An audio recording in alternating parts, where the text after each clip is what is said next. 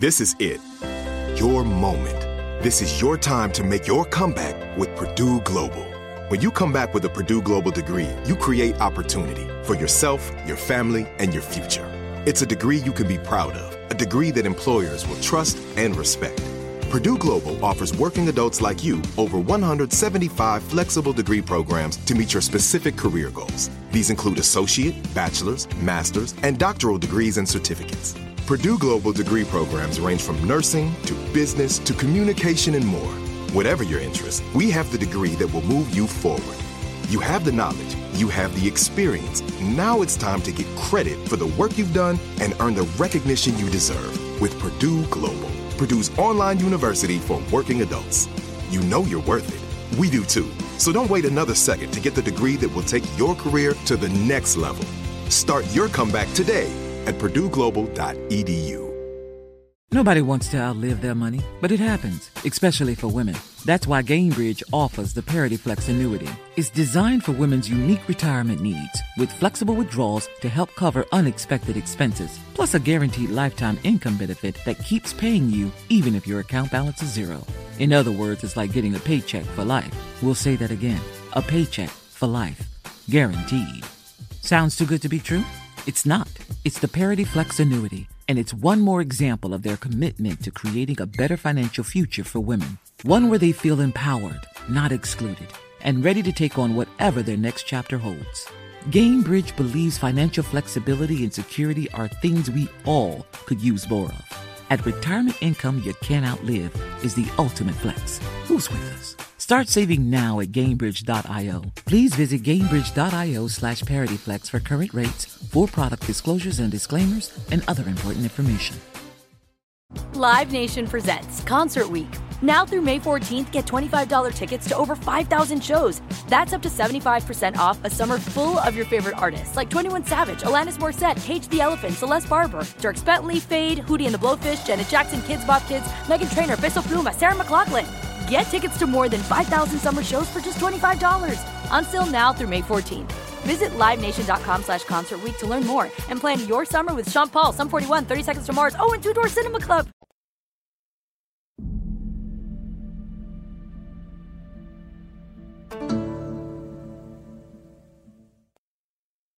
Now in this island of Atlantis there was a great and wonderful empire which had rule over the whole island and several others, and over parts of the continent, and furthermore the men of Atlantis had subjected the parts of Libya within the columns of Heracles, as far as Egypt, and of Europe as far as Tyrrhenia.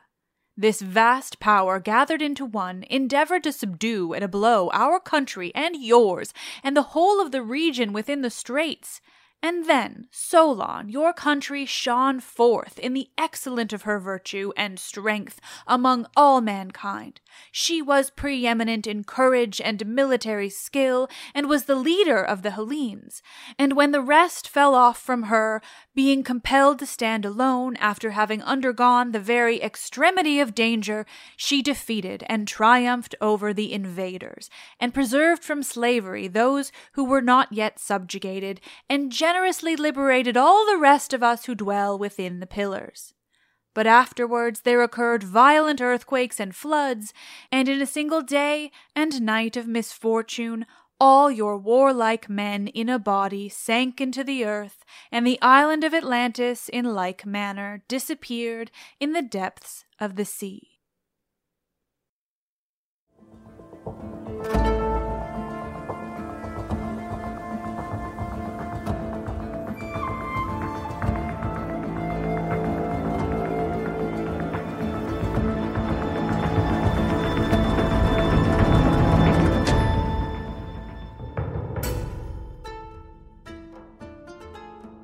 Let's talk about Atlantis. Oh, hi, hello, welcome. This is Let's Talk About Myths, baby. And I'm your host, Liv, here with the first ever special season of episodes. Because what else could I do if I was going to cover the story of Atlantis? If you're going to hear the story of Atlantis from me, you're going to hear about it the right way. The right way being, well, through the eyes of the actual ancient Greek sources. This is the first episode in a special series of episodes that I have been working towards for ages and ages and ages. It started way back in the day as me wanting to tell you all the myth of the lost island of Atlantis. Like most of you, I grew up learning the idea that Atlantis was a myth, specifically a Greek myth, in the same vein as the Minotaur in the Labyrinth or Homer's Odyssey. Popular culture has certainly led us to believe they're cut from the same cloth, that just like the Minotaur in the Labyrinth and Homer's Odyssey come from a long tradition of oral storytelling that changed and grew more intricate as time went on, before it was finally written down into what we have today, we're led to believe that just like that Labyrinth and the Odyssey, Atlantis was a part of oral storytelling culture of ancient Greece. We're not meant to believe that there truly was a Minotaur in a labyrinth on Crete, or that Odysseus really did meet with the Cyclops Polyphemus, let alone Scylla and Charybdis or the cannibal Laestrygonians. We are meant to understand them for what they were. Stories told by traveling bards over generations, changed and adapted to suit the regions where the stories were being sung, meant to hype up the people, to remind them that they were descended from great heroes of old. So surely, with how widespread an idea the story of Atlantis is, how often searches for the lost city are publicized, or how often maritime archaeological finds are attributed in, granted non-academic, sources as being Atlantis itself, surely, due to all that, it was a myth in ancient Greece, a story told amongst these ancient people. Surely it's at least that. I mean, there's even a Disney movie. Surely all of that means Atlantis was a Greek myth, that it really was in the vein of the Minotaur and the Labyrinth or Odysseus and his Odyssey. Surely they're equivalent types of stories. Alas, they are absolutely not. Atlantis is none of those things. And that's what makes it so interesting and weird, and we'll get there. Over the next 3 weeks, I'm going to be bringing you a series of special episodes. And by special, I mean, well, I planned them in advance and set out to dedicate these 3 whole weeks to this story, this idea, well, we'll get there. But it's also special because, well, spoilers, Atlantis is absolutely not a Greek myth in any sense of the word. So for these episodes, the podcast is really better called, Let's Talk About Things Plato Invented to Make a Point. But we'll get there. I've prepared some of the most research-heavy episodes I've ever done for this podcast, diving into the original sources, the nonsensical notions that have spawned from those original sources, and beyond. We're going to look at what the story of Atlantis actually is, what it has become, and the ramifications of that. Because, well, it gets darker than you could ever possibly imagine. And that's why I'm finally doing this. It's also why I'm covering Atlantis in the way that I am. There's nothing inherently wrong with being interested in Atlantis, with researching the original sources, with thinking about it in an ancient context. But over the past couple hundred years, interest in Atlantis and belief in Atlantis has shifted. It's now full of so-called archaeologists who ignore the facts of the ancient world in order to fit the narrative they've already got in their heads. And even worse, it's full of conspiracy theorists who, more often than not, have links to dangerous racist ideologies, if not outright Nazism. Yeah, bet you didn't see that coming. But hey, we'll get there. I've spoken with experts in archaeology of the region, as well as archaeological experts in pseudo-archaeology, that is, something that presents itself as scientific and archaeological, but is in fact only looking to prove a predetermined belief. These are the people studying real archaeology and speaking out against these often racist pseudo-archaeological endeavors, things like searches for Atlantis or ancient aliens, notions that seem innocuous, even funny, until you realize what it all comes down to. Straight up racism.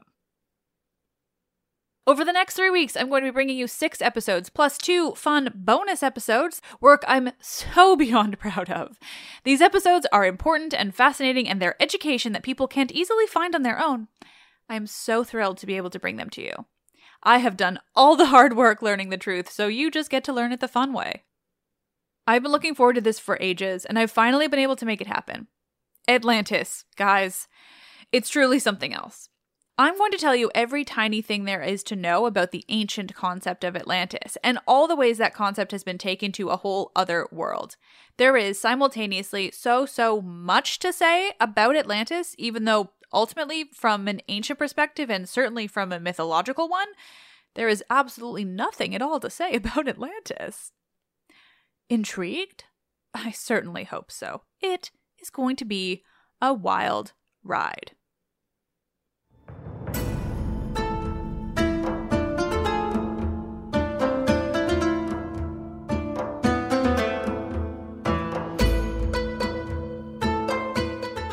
This is episode 150, Deconstructing Atlantis Part 1, Finding Atlantis in the Depths of Plato's Imagination.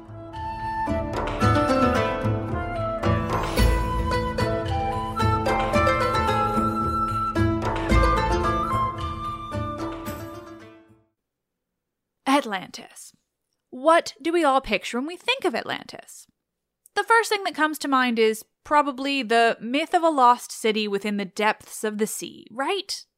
Or maybe you think about an incredibly technologically advanced civilization that was lost to an earthquake and a flood. Maybe you think about Thera, the island in Greece that was destroyed by a world-changing volcanic eruption during the Bronze Age. What's left of it is now Santorini. Maybe you're like me and obsessively play Assassin's Creed Odyssey, so you're thinking of the final bit of the Atlantis DLC. Or maybe you simply think of the Disney movie, Milo and all his dreams and schemes that were for so long ignored. At the absolute worst, you might just imagine the Jason Momoa movie Aquaman, but I would really prefer if you didn't think of that one at all. I kid, kind of. I hear that movie's really bad. It's pretty hard to have existed in the last century or so, at least in the English-speaking world, and not have a few thoughts and ideas about the lost city of Atlantis. You've heard of it, at least, or you've seen movies, TV shows, video games, books, and even documentaries about this famed lost city. With the amount we've all been inundated with Atlantis lore over the years, surely it must have been a very famous and important Greek myth, right? Or a story, or history. I mean, that's absolutely what I thought. I thought that right up until I went to research it for the show all the way at the beginning of last year. That's when I realized it was going to take more than just a standard episode. The quote I read at the top of this episode is one of the few ancient references to Atlantis. There is only one ancient source that really mentions Atlantis. Only one. One single source. Take that in for a moment because it's important. Before we dive too deep into sourcing and evidence and what it means for something to have only one surviving reference in the whole of antiquity, let's go over the idea of Atlantis as it exists in the one single source in which Atlantis is ever mentioned. Over the next 3 Tuesday episodes, I'm going to be talking about the story of Atlantis from a number of angles. Like I said, we will go over what it means that it only has this one source. But today is focusing on the story itself and how it differs from, well, everything else I talk about on this show ever. Particularly the mythology and storytelling and history. So what was the deal with Atlantis when it comes to ancient references, at least? To start, I'll give you another direct quote from that source, because you all know how much I like reading directly from sources. In fact, in today's episode, there's going to be a lot of reading from this source and breaking down what exactly the source is claiming, because, like I said, this source is all we have when it comes to Atlantis. As always, my sources are in the episode's description. In this case, you can read these whole pieces for free online. I've linked to them. Our ancient source begins, quote, "Let me begin by observing first of all that 9,000 was the sum of years which had elapsed since the war which was said to have taken place between those who dwelt outside the Pillars of Heracles and all who dwelt within them. This war I am going to describe. Of the combatants, on the one side, the city of Athens was reported to have been the leader and to have fought out the war. The combatants on the other side were commanded by the kings of Atlantis, which, as I was saying, was an island greater in extent than Libya and Asia, and when afterwards sunk by an earthquake, became an impassable barrier of mud to voyagers sailing from hence to any part of the ocean. Now, you might have noticed that sounds nothing like the regular sources I read from. There's no sing-songy poetry or storytelling. It's no Homeric hymn, let alone Homer.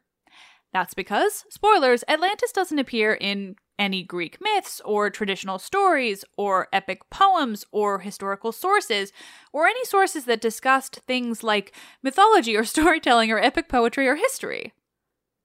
Atlantis appears in just Plato.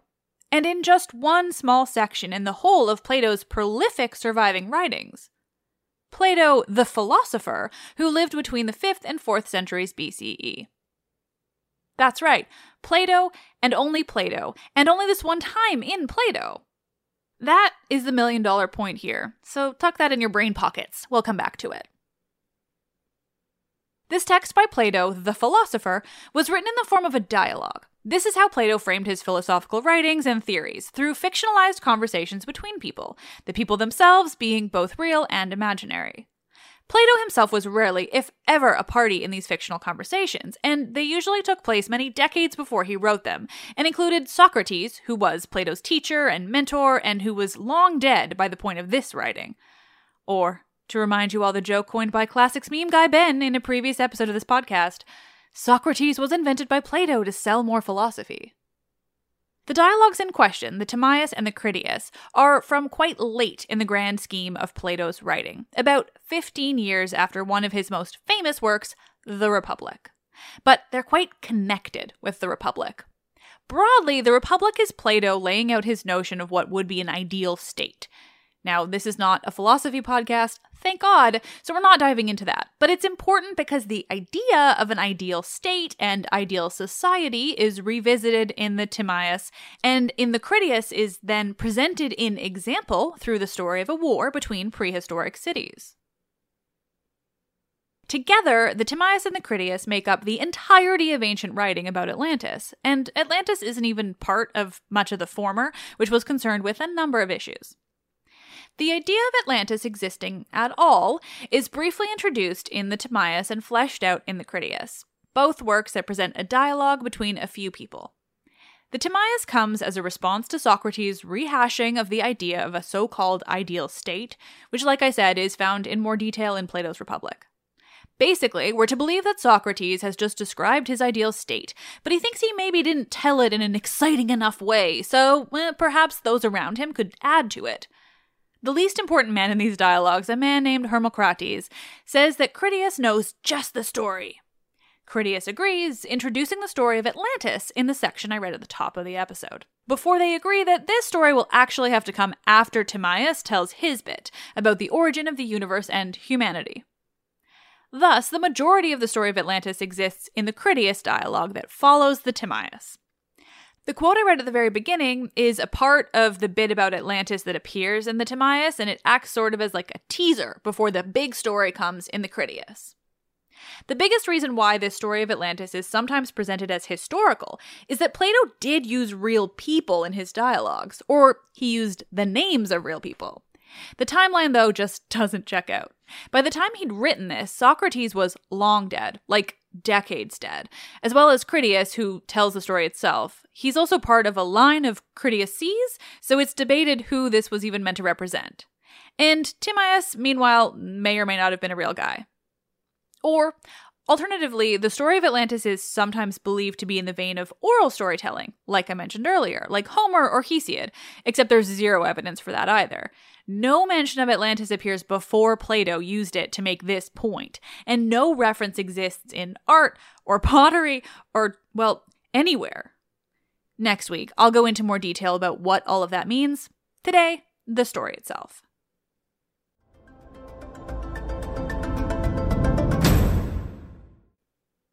Now, the other quote I've already read from is from the Critias, where Plato, through the mouth of Critias, is about to really dive into Atlantis. So let's go over the details in that quote again. Critias says, quote, "Let me begin by observing, first of all, that 9,000 was the sum of years which had elapsed since the war which was said to have taken place between those who dwelt outside the Pillars of Heracles and all who dwelt within them. This war I'm going to describe. Of the combatants on the one side, the city of Athens was reported to have been the leader and to have fought out the war. The combatants on the other side were commanded by the kings of Atlantis, which, as I was saying, was an island greater in extent than Libya and Asia, and when afterwards sunk by an earthquake, became an impassable barrier of mud to voyagers sailing from hence to any part of the ocean." Unquote. Okay, so first off, and most importantly, Critias here is saying that it's been 9,000 years since the story they're about to tell happened. 9,000 years before Plato's time, which was early 4th century BCE. So we're talking almost 12,000 years from now, give or take. That's a really long time ago. Now, in defense of this, technically the story being told by Plato through these dialogues, if it were real, would have taken place a few decades earlier, so not a big difference, but I want to make sure I'm giving you all the details. Okay, so it's been 9,000 years, and apparently there were two groups of people, one that resided within the Pillars of Heracles and one that resided outside of them. Now, Plato is using ancient terms here, so let me break it down for you in terms of modern regions. The Pillars of Heracles refers to the Strait of Gibraltar, that narrow bit of sea between Spain and the continent of Africa. Libya, meanwhile, refers to much of North Africa when it comes to Greek writing. Basically, as much of Africa as they knew existed. They called it Libya. Now, that isn't necessarily helpful information because we're about to discover that this story is also about the continents of Africa, Asia, and Europe changing pretty drastically. Case in point, according to Critias in Plato's dialogue, Atlantis was an island that was greater in extent than Africa and Asia. An island bigger than Africa and Asia. Now, some people immediately say that this means he's talking about the Americas. No.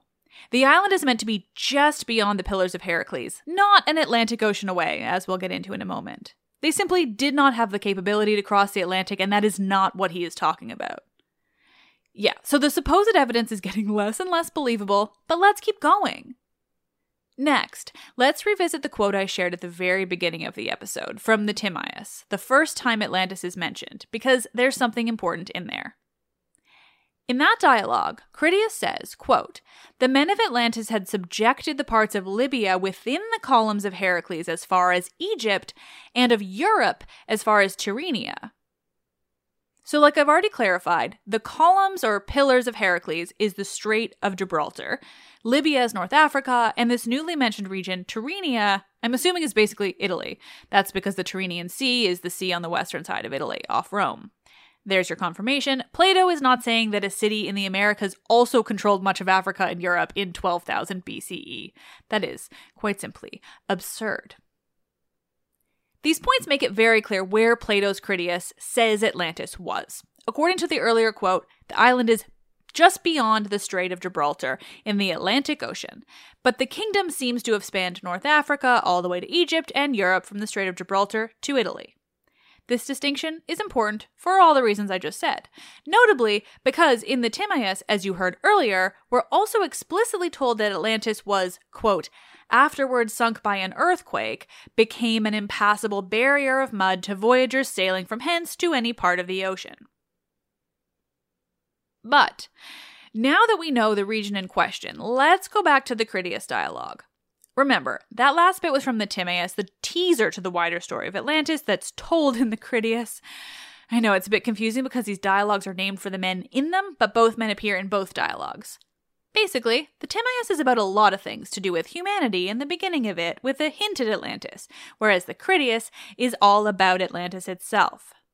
In both cases, it's a man named Critias who is actually telling the story of Atlantis. But also, Plato invented the whole dialogue. Plato makes our lives very confusing. In the Critias dialogue, Critias explains the size and general location of Atlantis, but he also says something very important. He says, quote, This war I am going to describe, of the combatants on one side, the city of Athens was reported to have been the leader and to have fought out the war. The combatants on the other side were commanded by the kings of Atlantis. Okay, so again we're talking about 12,000 years ago, making the time period straight up the Stone Age. And Critias is talking about the city of Athens. Huh. That sounds new, doesn't it? When you think of the Atlantis we've heard about in pop culture, in movies and documentaries and wherever else, you hear about Atlantis, but do you ever hear about not only Athens existing at the same time period as Atlantis, but Athens also going to war with Atlantis? I certainly never had. Milo's not talking about Athens in that precious Disney movie. But before we get too deep into questioning the Athens of it all, first and foremost, when one hears 12,000 years in the past, we should be asking, okay, for real though, if this were a true story, how on earth do these people know of it? That is truly the million-dollar question.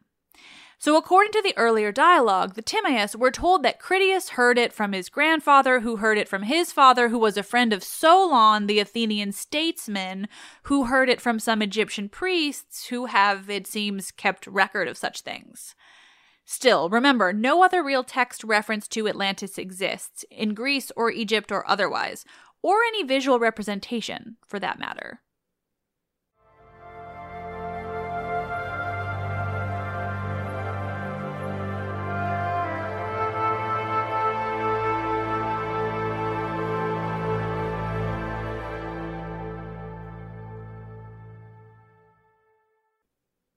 Continuing on with the Critias, from here Critias goes on to explain not anything to do with this mystical lost city of Atlantis, but instead he describes in great detail the prehistoric Athens that went to war with Atlantis. Because, another spoiler, the entire point of the story of Atlantis is that they went to war with Athens, and Athens is actually the city to be emulated. Athens is the good guy, and Atlantis is the bad guy. Unexpected, right? So Critias speaks about this prehistoric Athens, this Athens that supposedly existed 12,000 years ago. Now, let's hear about this extra ancient Athens, this Neolithic Athens, which was, quote, inhabited in those days by various classes of citizens. There were artisans and there were husbandmen, and there was also a warrior class originally set apart by divine men. The latter dwelt themselves and had all things suitable for nurture and education. Neither had any of them anything of their own, but they regarded all that they had as common property, nor did they claim to receive the other citizens anything more than their necessary food. Unquote. Sounding less and less Neolithic, isn't it? But let's keep going. Critias goes on to explain that what's left of Attica, the region of Greece where Athens is very different from what it was back then. He suggests there was not only more land, but a more fertile land, but that many deluges happened in the intervening years. This is a way to link the story to actual mythological traditions of Greece, where the flood story featuring Deucalion and Pyrrha is a humanity origin story. If you're curious, I've linked to my episode on that story in this one's description. Through Critias, Plato describes this Neolithic Athens, saying that the Acropolis hill extended past the Pnyx and to the Lycabettus, two other hills still in Athens now. He describes how people lived, the temples and buildings. It's extensive, really, this description, and super familiar and detailed. It's almost as if it's modeled after the classical Athens in which Plato lived. It is. Still, he goes on. Once he's described in detail the visual representations of this prehistoric Athens, he finishes his introduction to these Neolithic Athenians with, quote, this is how they dwelt, being the guardians of their own citizens and the leaders of the Hellenes, who were their willing followers. And they took care to preserve the same number of men and women through all time, being so many as were required for warlike purposes, then as now, that is to say, about 20,000. Such were the ancient Athenians, and after this manner they righteously administered their own land and the rest of Hellas. They were renowned all over Europe and Asia for the beauty of their persons and for the many virtues of their souls, and of all the men who lived in those days they were the most illustrious. Unquote.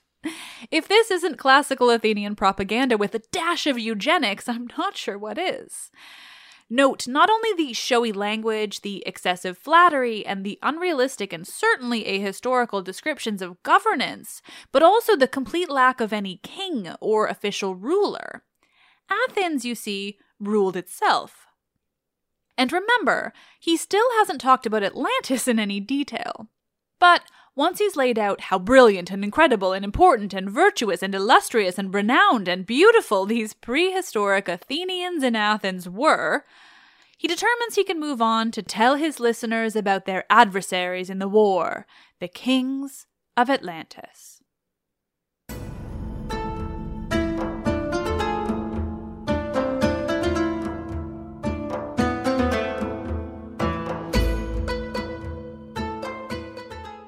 This is it.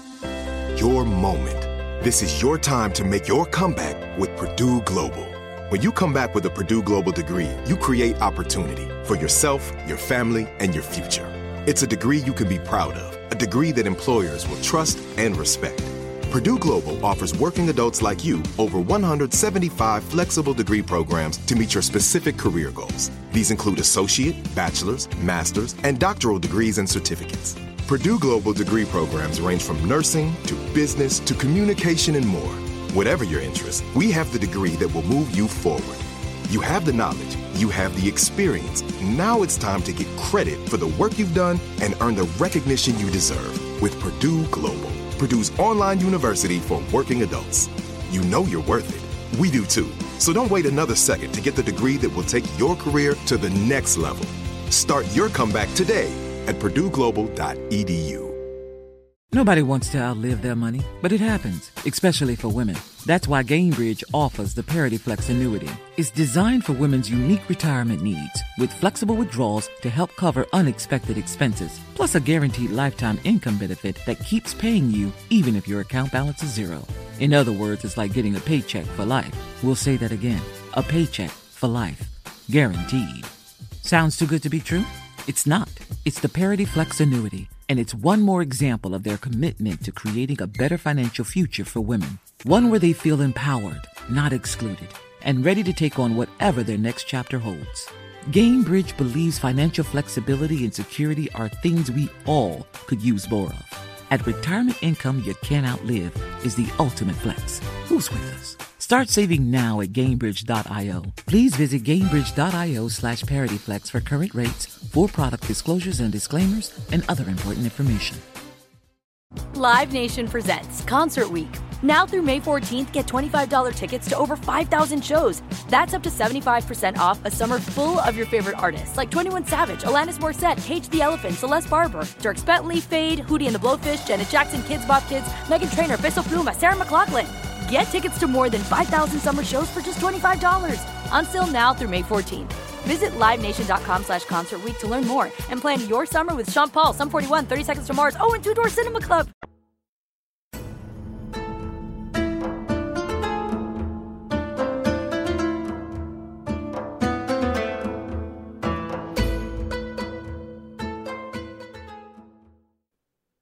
Before we, alongside Plato's Critias, move on to explaining Atlantis, he's got something to note real quick.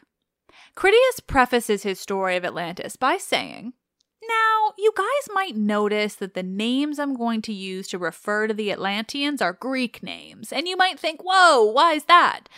Well, Critias says, it's because Solon, who heard from the Egyptian priests, who heard from who knows who, or maybe they read it in records that we have no surviving reference to. Anyway, Solon read these names, but they'd been translated into Egyptian, so then when he read them, he translated them into Greek, so they sound Greek, even though we're talking about a totally different world and language and time period and whatever. Anyway, FYI, I guess, is basically what Critias says. Sure. He goes on, finally diving into the story of this lost city of Atlantis. Interestingly, it begins with gods in a way the story of Athens doesn't, and I think this is notable. Athens, Plato via Critias, does introduce as the city of Athena and Hephaestus, because that's true to their city's mythological narrative, but he doesn't give them credit for everything in the way he's about to give Poseidon credit for much of Atlantis. Poseidon, mind you. Poseidon, the god whose stories primarily involve him assaulting women and little else. Poseidon, who notably lost the competition for the naming rights of Athens, where Athena beat him out to become the patron goddess of the city. That it is Poseidon in Atlantis versus Athena in Athens is not accidental or unintentional. So, Critias tells us, Poseidon was given as his domain the region which would become Atlantis. There, on a mountain, lived a man and his wife and their daughter, Cleito. Poseidon, surprise, surprise, wanted Cleito. Plato, through Critias, tells us that, quote, Poseidon fell in love with her and had intercourse with her, and breaking the ground, enclosed the hill in which she dwelt all round, making alternate zones of sea and land, larger and smaller, encircling one another. There were 2 of land and 3 of water, which he turned as with a lathe, each having its circumference equidistant every way from the center, so that no man could get to the island, for ships and voyages were not as yet. He himself, being a god, found no difficulty in making special arrangements for the center island, bringing up 2 springs of water from beneath the earth, one of warm water and the other of cold, and making every variety of food to spring up abundantly from the soil. Unquote. Honestly, it should be proof enough that this isn't actually a myth, simply because Poseidon is described as actually falling in love with a woman and working for her affection rather than straight up assaulting her. Whereas in traditional mythology, one time he assaults a woman and then gives her a little freshwater spring as thanks. But suddenly we're to believe he's falling in love and giving a woman a specially built city? Please. Though not remotely the point of today's episode, this is a good example of how this story is told not like a myth, not like a piece of oral storytelling that's been written down or a hymn to the gods. It's being told to prove an unrelated point. We're told that Poseidon keeps up his building of this city with the help of a whole lot of kids that he has with Cleito, including 5 pairs of twin male children. 5 sets of twins. Okay, so the oldest of the oldest sets of twins is a man named Atlas. He's where they get the name for the city, as Poseidon installs him as kind of the #1 king. These children each ruled sections of the city with Atlas in the center, and they passed these on to their children when they died, and so on and so on and so on, down generations. Atlantis, we're told, was very rich in basically everything. Orichalcum was big, a mysterious alloy that seems to have been a real thing, but also in this case is described as being lost. It doesn't really matter. The point is the city was rich, and what they were most rich in no longer existed by the time Plato is talking about this. Honestly, most of this doesn't matter for my point, but I know you all will be interested in hearing this description of Atlantis. Plato used a hell of a lot of words to make what is ultimately a fairly simple point. But we'll get there. The palace at the center of the city where they most wanted to show off their riches is described in this quote.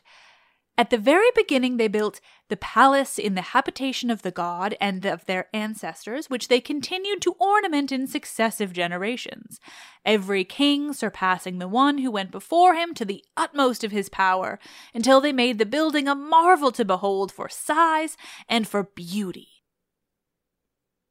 Continuing this description, Plato, through the voice of Critias, tells us about some of the waterways that were built, because this city was meant to be quite connected with the water. It's an island after all, and we're meant to understand that at this point, many generations of mortals have passed.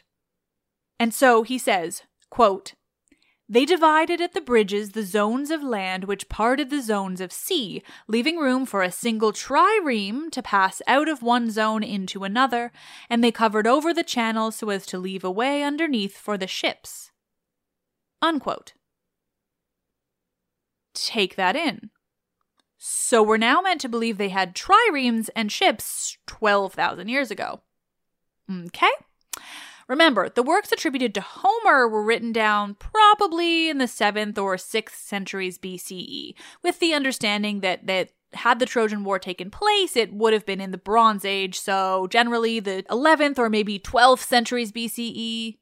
Meanwhile, this would have been the 9th or 10th millennium BCE, like the 100th century BCE.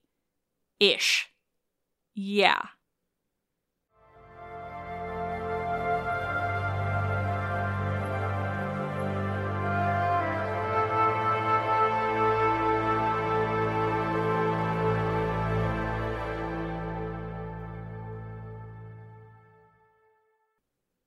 Moving on, Plato, through Critias, continues this description of Atlantis with an emphasis on wealth. It is all about how showy this city was, how exorbitant their wealth was, and how they showed it off. He speaks of a temple to Poseidon and Clito that was cut off from everyone else, and another temple to Poseidon was, quote, a stadium in length and half a stadium in width and of a proportionate height, having a strange barbaric appearance. All the outside of the temple, with the exception of the pinnacles, they covered with silver, and the pinnacles with gold. In the interior of the temple, the roof was ivory, curiously wrought everywhere with gold and silver and orichalcum, and all the other parts, the walls and pillars and floor, they coated with orichalcum. The wealth and pride in that wealth is the point. From here, Critias moves on to describing their military prowess, another instance where everything he talks about sounds a lot more like the classical period, Plato's time, or maybe to stretch it, the Archaic period, than it does even the Bronze Age, let alone the Neolithic period. Here's a bit to give you an idea. Quote, the leader was required to furnish for the war the 6th portion of a war chariot so as to make up a total of 10,000 chariots, also 2 horses and riders for them, and a pair of chariot horses without a seat, accompanied by a horseman who could fight on foot carrying a small shield, and having a charioteer who stood behind the man-at-arms to guide the 2 horses. Also, he was bound to furnish 2 heavy-armed soldiers, 2 archers, 2 slingers, 3 stone shooters, and 3 javelin men, who were light-armed, and 4 sailors to make up the complement of 1,200 ships. Like I said, the technology here sounds pretty much like Greece during Plato's lifetime rather than 9,000 years prior, but the most notable and relevant piece is actually the volume of Atlanteans that were said to make up their military. It's meant to stand in direct contrast to the explicit 20,000 people who lived in this utopian Athens of the same time. Athens was an ideal state run by the people where everyone was happy and had what they needed. Again, with a dash of eugenics because it's Plato, but we get to ignore that right now. He meant it to be ideal, whereas Atlantis was this enormous military power with endless more people and wealth run by kings. The connection to the Greeks during the Persian Wars here is explicit too. Persia was the power with tens of thousands more soldiers, whereas Greece, and here explicitly Athens, prevailed with their much smaller army. It is meant to be very similar, as Athens will prevail in the war with Atlantis. Still, Plato, through Critias, doesn't spend too much time on their military. Their number and skill and weaponry is the point, before he moves on to their leadership, another of his primary points. There are said to be 10 kings of Atlantis, all descended from Poseidon, who each have their own regions to govern. Quote, each of the 10 kings in his own division and his own city had the absolute control of the citizens and, in most cases, of the laws, punishing and slaying whomsoever he would. Unquote. In moving on, we shift to the cruelness is the point, the absolute power of these kings as a direct contradiction to the Athens described earlier. All of this is meant to show a distinction between the two. Athens was run by the people. It was beautiful, but not over the top. They weren't showing off their wealth, but living in a means that was appropriate to them, that kept the gods happy, and the citizens comfortable and thriving amongst themselves, without the need for any king holding absolute power. Not like Atlantis, which is full of hubris and pride, and its people existing to be subjected to these 10 kings who could punish or kill whoever they wished. Still, though their wealth and absolute power was the point of the story itself, Plato does make clear that this didn't make them bad, at least not in the beginning. He says, actually, at first they were virtuous, and though they were exorbitantly rich in gold, they didn't care for it, and in fact saw it as a burden. This is an odd contradiction given he's just described their cities as being rich and decorated in a means of displaying that richness to everyone, but it's on purpose. He's clear here. They were virtuous, at least for a while. But over time, they got caught up in their own hubris, their greed, their wealth, and their power. The point being, if they hadn't had those things to begin with, even if they'd begun as a virtuous society, they wouldn't have had the opportunity to have the pride and the hubris and that greed take over. This next one is a long quote, but it's important. But they were sober and saw clearly that all these goods are increased by virtue and friendship with one another, whereas by too great regard and respect for them, they are lost in friendship with them. By such reflections and by the continuance in them of a divine nature, the qualities which we have described grew and increased among them.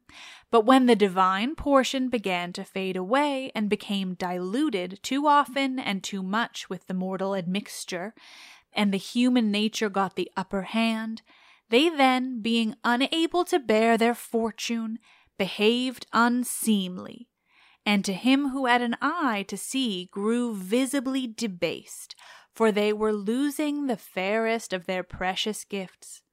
But to those who had no eye to see the true happiness, they appeared glorious and blessed at the very time when they were full of avarice and unrighteous power. Zeus, the god of gods, who rules according to law, and is able to see into such things, perceiving that an honorable race was in a woeful plight, and wanting to inflict punishment on them, that they might be chastened and improve, collected all the gods into their most holy habitation, which, being placed in the center of the world, beholds all created things. And when he had called them together, he spoke as follows. And, well, that's it. That's the entirety of the Critias, the fictional dialogue written by Plato to discuss both an ideal society and one that begins ideal and then descends into hubris. It isn't obviously the entirety of what Plato intended to write, or even what he wrote at the time necessarily, but it's certainly all that survives today. And yes, it cuts off right before we hear what Zeus is about to say. The Timaeus and the Critias of Plato were meant to be part of a trilogy. The Timaeus survives in its entirety, describing the origins of the universe and humanity, and giving us just a hint of Atlantis itself. The Critias exists up to this point, just as Atlantis is beginning to decline, when their civilization was becoming too hubristic, too full of themselves, too impious due to their own power and wealth, when the 10 kings were becoming tyrannical. Zeus is about to punish them for it, and then the rest is lost or unfinished. Of course, we already heard at the beginning that Atlantis was lost to an earthquake, so the implication here is that Zeus is about to convene a meeting of the gods to discuss Atlantis, and they will eventually be punished with a city-destroying earthquake, presumably, in the end, sent by Poseidon himself, their father, as he's the god of earthquakes. But it seems not before they fight a war with Athens. Because remember, that too comes at the beginning of the story. The whole point of it, the entire purpose of this dialogue, is to detail this perfect utopian Athens who would go to war against the increasingly tyrannical and hubristic Atlantis, this state that will be condemned by the gods. This is what's so fascinating to me, given what the idea of Atlantis is now. Atlantis was not the good guys. They were the bad guys. They were greedy and they grew too powerful and too proud and they were taken down by Athens in a war. Athens, who is meant to be this perfect, ideal state. It's fucking wild what this story has become. There are just so many glaringly obvious reasons why this is just a story invented by Plato to make a point about an ideal society and how to run a city. It simply isn't about Atlantis being real or not. It's about making a point about their hubris and their leadership in comparison to that of the Athenians. It's presented simply in the way that Plato liked to present his theories, as if they were real conversations. But not to worry, I'll break all of this and more down for you in the coming episodes. You don't have to take my word for it. Because next week, how Plato uses fictional storytelling as allegory for philosophical theorizing. We look at history, mythology, ancient text sources, and archaeological sources. But before that, on Friday's episode, I spoke with archaeologist Flint Dibble all about Mediterranean archaeology, Bronze Age archaeology, and earlier, and what we do know about what did and did not exist in the region in the Bronze Age and earlier. We talked about Plato and what it means that Plato is the only source to reference Atlantis. And, well, we talked about the dangerous conspiracies that have arisen and why pseudo-archaeology is more dangerous than it is silly.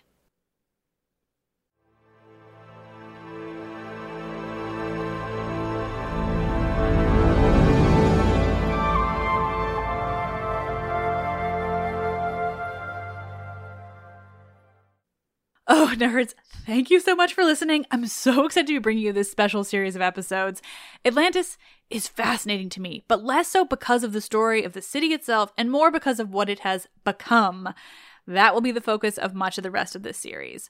I realize it's different, it's not storytelling in the same way, but I think it's equally fascinating, and I think you will agree. I really struggled with how to cover Atlantis. I wanted it to be fun and silly, and I wanted to be able to tell you all the story before I dove into how it doesn't fit as a myth or history, or even really as a story from the ancient world. But the more I saw about how ideas of Atlantis have devolved online, how many dangerous conspiracies abound, and how forcefully these believers will emphasize their misguided beliefs, the more I knew I couldn't do it that way. I had to come at it, honestly, right from the top. The thing is, though, fortunately, Atlantis is fascinating all the same. Plato's story is fascinating. The way it's misinterpreted and misunderstood is fascinating. And the complex lack of any evidence, ever at all, of either myth or history is doubly fascinating. So I hope I made the right call when it comes to an entertaining and engaging story, but I know I made the right call morally. And not to worry, the future episodes will go much deeper into what it means and why it's important that I told the story in the way that I did. Next week, we'll learn what exactly Plato was doing with the Critias and the story of Atlantis, and dive into what evidence exists beyond Plato. We'll talk about the history of the region and what the story tells us about itself. And the week after, we'll cover what I've already mentioned, the ramifications of Atlantis, what it means to look for Atlantis and the danger of some, though not all, of those searches. In the end, though, regardless of why people are looking, it all comes down to the same similar issues. Because, well, like I've said, it turns out it's dark as hell and has implications that you absolutely will not believe. If you're anything like I was, you just grew up with it in pop culture and thought it sounded cool. And sure, it does, but it's become something else. Atlantis often represents something incredibly dark within humanity when it isn't just perpetuating pseudo-archaeology and the danger of going looking for something you're already convinced exists. But hey, I won't try to explain all that to you now. That's literally why I spoke with these incredible archaeologists, because they know this better than I do. I just wanted you all to understand why I've handled it the way that I have. So stay tuned. There's so much more to come when it comes to Atlantis. It may not be a myth, but it is a wild ride all the same. But hey, I won't try to explain all this to you now. That's why I spoke with these incredible archaeologists, because they know this much better than I do. So stay tuned. There's so much more to come when it comes to Atlantis.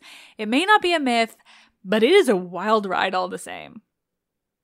Special thanks to listener Jade, who helped me with Atlantis research all the way back in January of 2021, before I realized just how much more I could put into this series, and therefore set about procrastinating and putting it off for a full year. And to the incredible Sarah Richard, illustrator extraordinaire. You'll know Sarah's work from our book, Greek Mythology, The Gods, Goddesses, and Heroes Handbook, and from our upcoming book, Nectar of the Gods, which includes the illustration that led me to ask Sarah to illustrate the incredible images used for this series and the promotion of it. Facepalm Play-Doh might be my favorite thing ever. Thank you, Sarah and Jade. And thank you to all you listeners. You're the best. I am Liv, and I love actual mythology.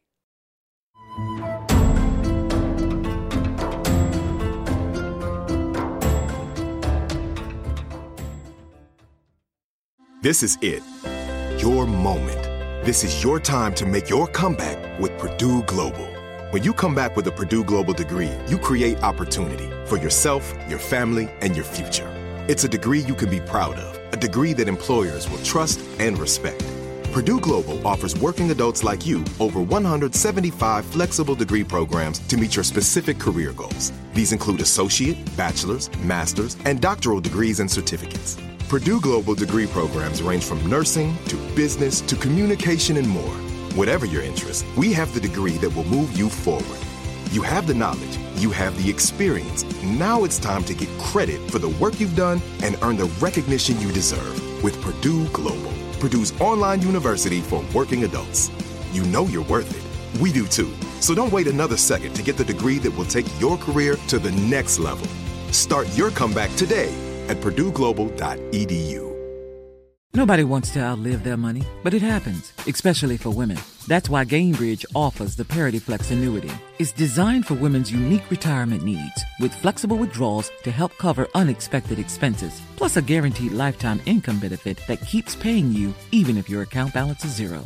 In other words, it's like getting a paycheck for life. We'll say that again. A paycheck for life. Guaranteed. Sounds too good to be true? It's not. It's the Parity Flex annuity. And it's one more example of their commitment to creating a better financial future for women. One where they feel empowered, not excluded, and ready to take on whatever their next chapter holds. Gainbridge believes financial flexibility and security are things we all could use more of.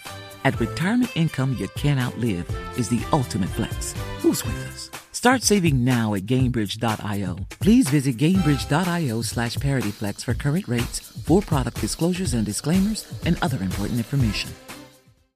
Live Nation presents Concert Week. Now through May 14th, get $25 tickets to over 5,000 shows. That's up to 75% off a summer full of your favorite artists like 21 Savage, Alanis Morissette, Cage the Elephant, Celeste Barber, Dierks Bentley, Fade, Hootie and the Blowfish, Janet Jackson, Kidz Bop Kids, Meghan Trainor, Peso Pluma, Sarah McLachlan. Get tickets to more than 5,000 summer shows for just $25. Until now through May 14th. Visit LiveNation.com/Concert Week to learn more and plan your summer with Sean Paul, Sum 41, 30 Seconds to Mars, and Two Door Cinema Club.